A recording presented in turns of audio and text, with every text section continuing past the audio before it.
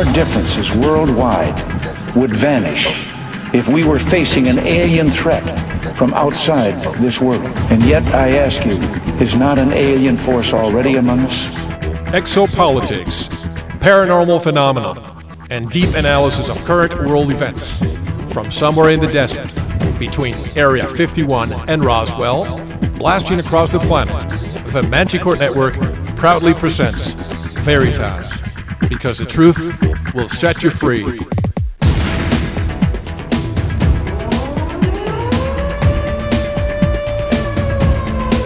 Headline edition, July 8, 1947.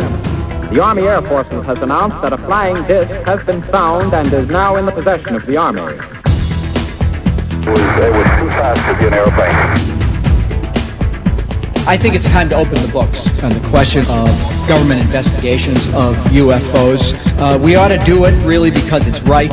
We ought to do it because the American people, quite frankly, can handle the truth. And we ought to do it because it's the law. Be skeptical. Be as skeptical as you want, but by all, don't close your mind.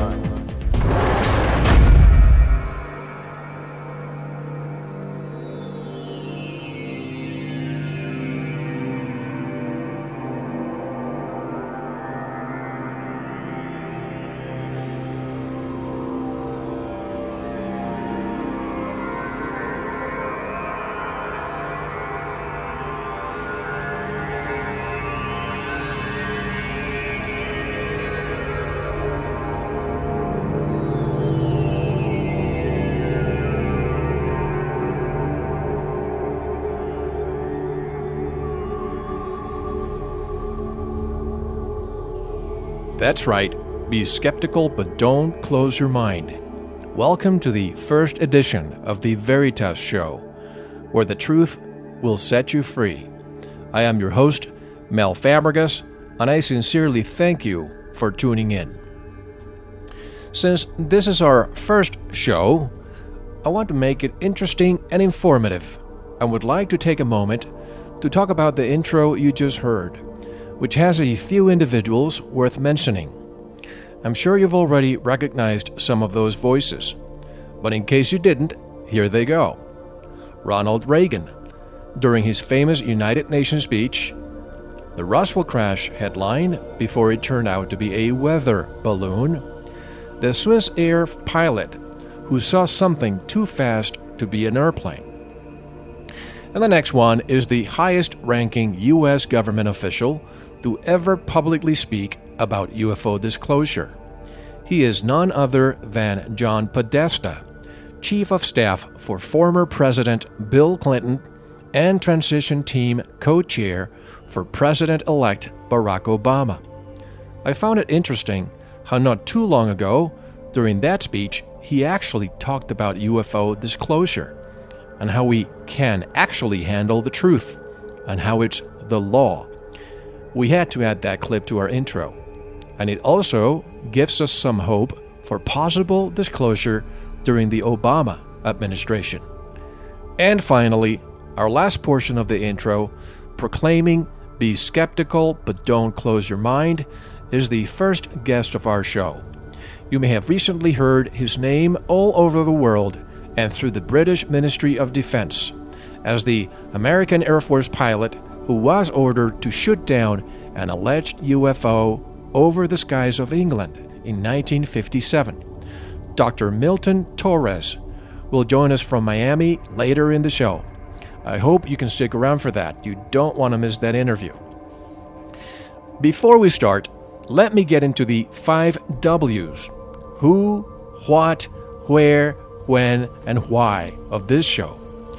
Yes, I will treat this show as a journalist. I would not do it any other way. I will gather data that I deem bona fide and relevant enough to share with you. I will ask the questions you, the audience, would probably want to ask but were never able to. First, the who. Who am I? I'm going to borrow this quote from Jordan Maxwell. I'm an ordinary man pursuing extraordinary knowledge. That basically sums it up.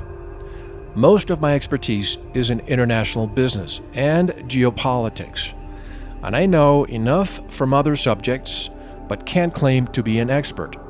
That's why I created this show, to find the experts and ask those questions that can help us get closer and closer to the truth. From a very young age, I've had an overly developed sense of wonder, and up to this day live by many mottos, including this one. I would rather have a mind opened by wonder than one closed by belief. Nothing I was taught was able to fill that void, from school to college to a postgraduate degree. It's as if society was designed to keep us in the dark. How many times did you ask questions at school or elsewhere, only to be ridiculed or dismissed? Why? Because no one could answer the questions, and it's better to say, because that's the way God wants it, or because those in control don't want you to know. For ages, mankind has been asking these questions. Who are we? Where do we come from? And where are we going? If you have ever been at the Boston Museum of Fine Arts, you would see a painting by a French artist named Paul Gauguin, dated 1897. You can actually find his masterpiece displayed there, entitled, Who Are We? Where Do We Come From? And Where Are We Going? The painting addresses his struggle with the meaning of existence. So, this is who I am. I will attempt to find and share knowledge through data gathered through bona fide sources. I will not alter or sensationalize. However, sometimes I must give you my opinion of what we are really getting from the mainstream media. You don't really believe everything you see and hear, do you? Otherwise, you wouldn't be here listening to me. That's the who. Now, to the what of the show. Before I tell you what this show is, let me tell you what it's not. This show will not, I repeat, will not be a religious show. Occasionally, we will touch on the religious subject from an outside perspective, as there will be implications to world religions if and when extraterrestrial disclosure eventually occurs. That's what exopolitics is all about. Let's define exopolitics. It is a new scientific discipline that focuses on the political aspects of interactions with extraterrestrial life. It studies the key individuals, institutions, and political processes that are associated with extraterrestrial life in general, as well as, more specifically, those associated with the extraterrestrial presence here on Earth. I have spent a considerable amount of time searching for the right name for this show. There were a number of names being considered that had to do with exopolitics, paranormal phenomena, conspiracies, UFOs, etc. But none were broad enough to cover the vast array of topics we want to discuss here. We will also be conducting some interviews in Spanish, so we needed a name that could be used and adapted in both languages. That is how the name Veritas came up in the first place. What is the definition of the Latin word veritas, you ask? It means honesty and truthfulness. It was predominantly used by the Romans and was thought of as a virtue. That is exactly what I'm trying to bring forth to you. Honesty, truthfulness, and, let me add to it, transparency. We are not owned by any major corporation, nor are we influenced by any political party. We are apolitical and welcome intellectual anarchy. Now to the where of the show. Where am I? Where is the show being broadcast from? Just as the intro states, from somewhere in the desert between Area 51 and Roswell, at a studio called Manticore's Lair. And to the when of the show. Our plans are to have the show available at our website, which is veritasshow.com, with streaming audio and podcast, and eventually through a few progressive radio stations around the world. As schedule permits, a new show will be posted on our website every Friday evening.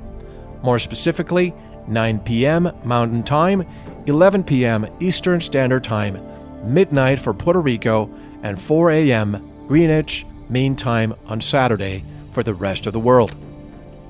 And finally, the why of the show. If you're like me, you are not satisfied with the information available via the mainstream media, newspapers, and any publication out there. You have to really dig deeper and find many alternative sources, like this show, for example, in order to make sense of things. The internet certainly helps, but the key here is discernment. Remember that word. We will use it frequently. It would be absurd to assume everything you hear and see is exactly what it is. There is a reason why. What you see in the media is not a monopoly. It is a mediaopoly. All media is owned by a few corporations thanks to deregulation by the FCC, the Federal Communications Commission. These corporations are massive conglomerates involved in defense, pharmaceuticals, banking, and anything else you could possibly imagine. So, is there a media cover-up? You bet there is.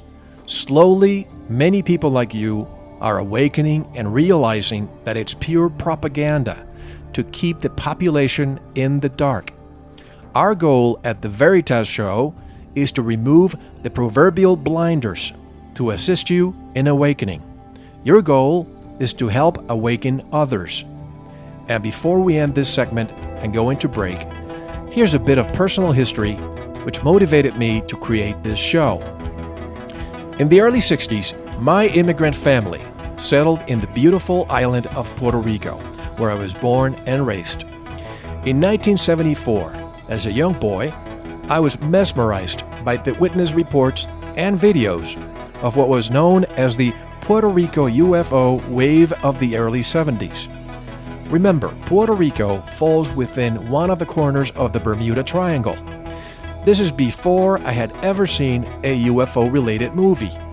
Although I have and had never seen a UFO, seeing footage of one filmed just a short distance from my home was enough for my inquisitive mind to open its doors wide. Some of these videos were thoroughly analyzed by experts and were proven to be genuine, and that we know of, the alleged craft were no match maneuver and speed-wise to any existing man-made technology available today, let alone at that time. With that, I believe I've given you a summation of what the Veritas Show is all about. That said, let's take a quick break and we'll be right back with Dr. Milton Torres. Don't go anywhere. You really don't want to miss this interview.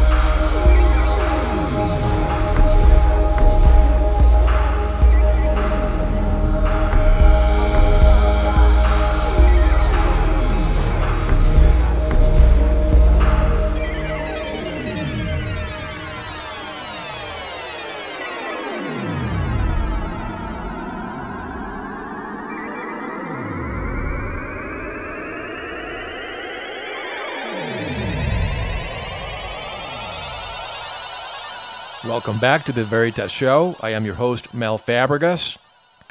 Tonight's guest has an extensive resume.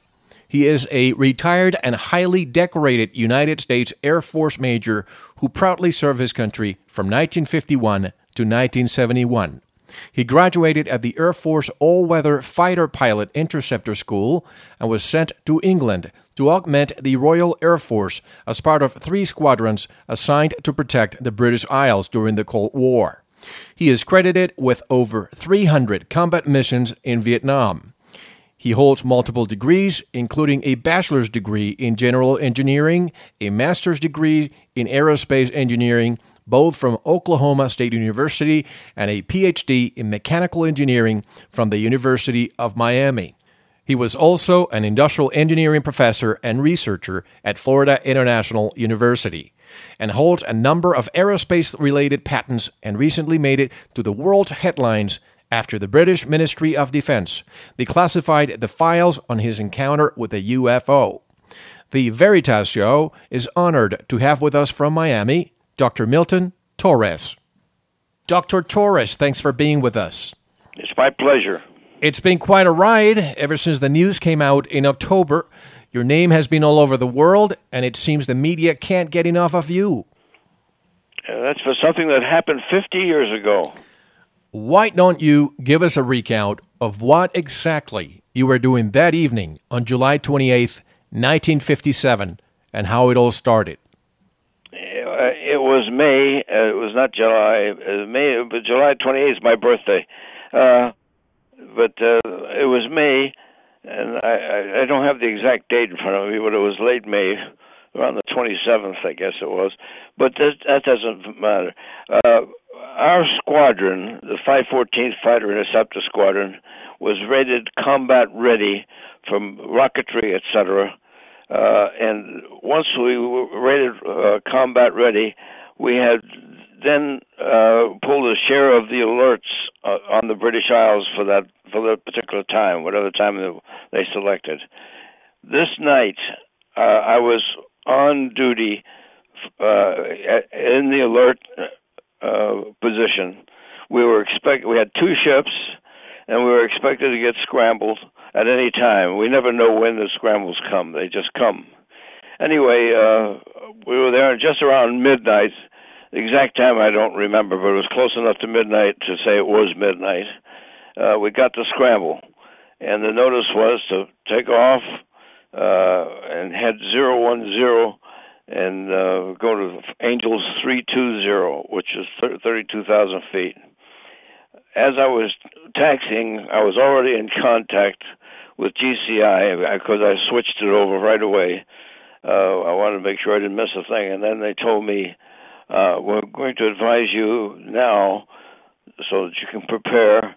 Select 24 rockets. This will be an active fire mission. This is not a practice. This is not a drill. This is the real thing. At that point, of course, my adrenaline was up as high as it can go. And from that point on, it was nothing but hands over feet. It was just, I was all over the damn place. So the next thing I knew is I have to authenticate this message because this is the real thing. So I reached in my pocket and picked up we have a security slip that we're given before we go on missions, and it's a matrix of numbers and letters in the alphabet. And basically, what this matrix says, they give you let's say they give you A Alpha Bravo. All right, you look at Alpha Bravo and into the column, and their answer would be Zebra Foxtrot or something like that, and they gave me the correct answer, and that meant it was an official mission, and I had the authority to fire. Okay, you have to do this to make sure. At that point, we started being vectored up to get to the target. The target was at that particular time was somewhere in northeast Anglia. And we didn't know exactly where or what. We're doing this loop. When we take off of Manston is right opposite France, and it's only like maybe 22, 23 miles across the English Channel at that point. I made a right-hand turn to go to 010. We did, and we stayed at 010 until we continued climbing, and we continued climbing to 32,000 feet. Prior to that time, we had several discussions about what this was. This was an unknown, and it was acting very weird, and it was apparently orbiting Ipswich. Ipswich, Norwich are kind of in the northern section of East Anglia, but we were going at 32,000. I was climbing at 0.92 Mach, which is as fast as this thing can go. At any rate, when I got up there, they started vectoring me, and they gave us an in-place turn. An in-place turn puts us in the towards the target directly, and it offsets the target so it's 45 degrees on either side, whichever side it would be from our turn. When we settled out, I immediately picked up the target. The target was a blip, the biggest blip I've ever seen. It looked like it was an aircraft carrier in the North Sea. It was that big. And I just kept coming in, and I attempted to lock on, and immediately it locked on because it hit 15 miles. That's our lock-on point, and it locked on immediately. It was such a strong target that the radar just couldn't be busted. It just locked on. Anyway, I continued the mission, and I was coming in, and I called Judy. Judy means no, I don't need any more information. I've got the target. It's locked on, and the radar is taking over. At that point, I also heard, about maybe a few seconds later, Judy from my wingman. He also was locked on. He was behind me about a mile or so, but off to the right. So anyway, we came in, and just about the time that I got what they call 20 seconds to go. This means the circle starts collapsing. This circle is about 4 inches across, and it has a little marker on the side indicating the overtake speed. And I was overtaking him by about 200 to 300 miles per hour, which is pretty damn fast. But he was obviously not going the same speed as I was. He was going some other speed or whatever he was doing. Anyway, as I was going in, the circle started to collapse, which indicated a 20 seconds from splash. Splash is, of course, when the rockets are automatically fired. What happens is just about 4 seconds to go, you get a little line. The line is maybe not much bigger than a quarter-inch long, and you have to take the dot and put that dot from the standpoint of elevation right on that line. So this means the radar has killed the azimuth, and you have to put that dot on the line to fire the missiles.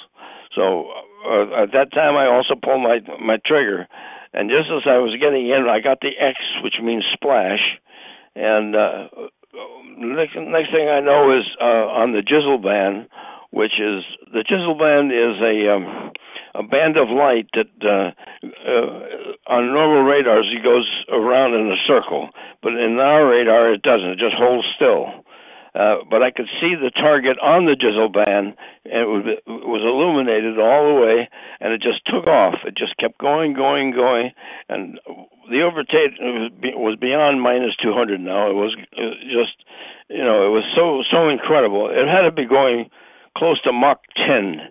And the next thing I know, he was gone. I mean, gone off the radar screen completely. Before you actually pulled the trigger, how fast was this? Well, I pulled the trigger, but it doesn't matter. The trigger won't fire until it's ready. You pull the trigger, which means it closes the circuit to fire. However, only the radar will fire it. The radar does it by itself. But when I pull, this is the way it has to be done, because it's a very technical point. The timing on this thing is probably in the millionths of a second. The times when it finally fires that thing, but when it fires it, you have to have the trigger depressed, or the fire circuit doesn't go to the rockets. So this is interesting for our audience, because this is 1957.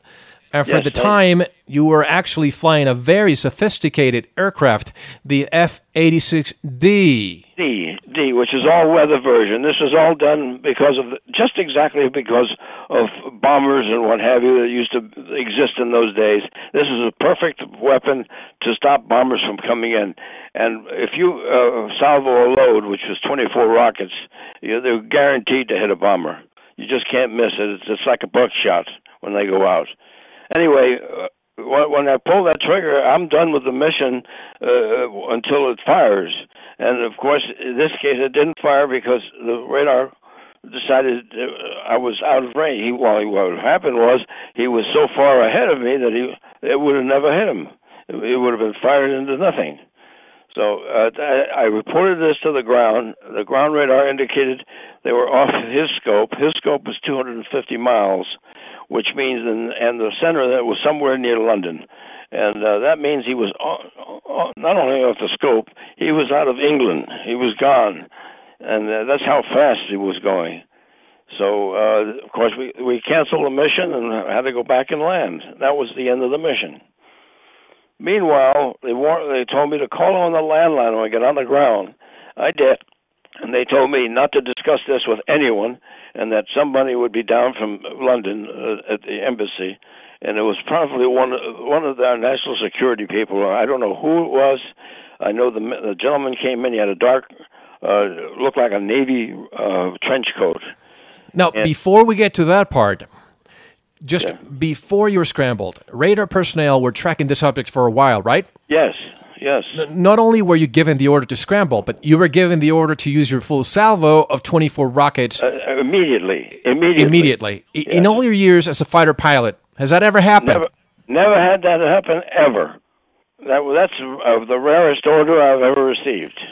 So what happened after you returned to base? Oh, well, I picked up the landline and I talked to the GCI controller on the other end of the line in Met Sector, and he said that he's instructed to tell me not to discuss this mission with anyone, and that somebody would be down from London to debrief me the next day. And we're only 75 miles out of London, so I figured that's easy. That's not far. So anyway, sure enough, the next day, here comes this guy with the Navy trench coat. He introduces himself and shows me his documentation, which was basically something official that looked like it was from Washington somewhere.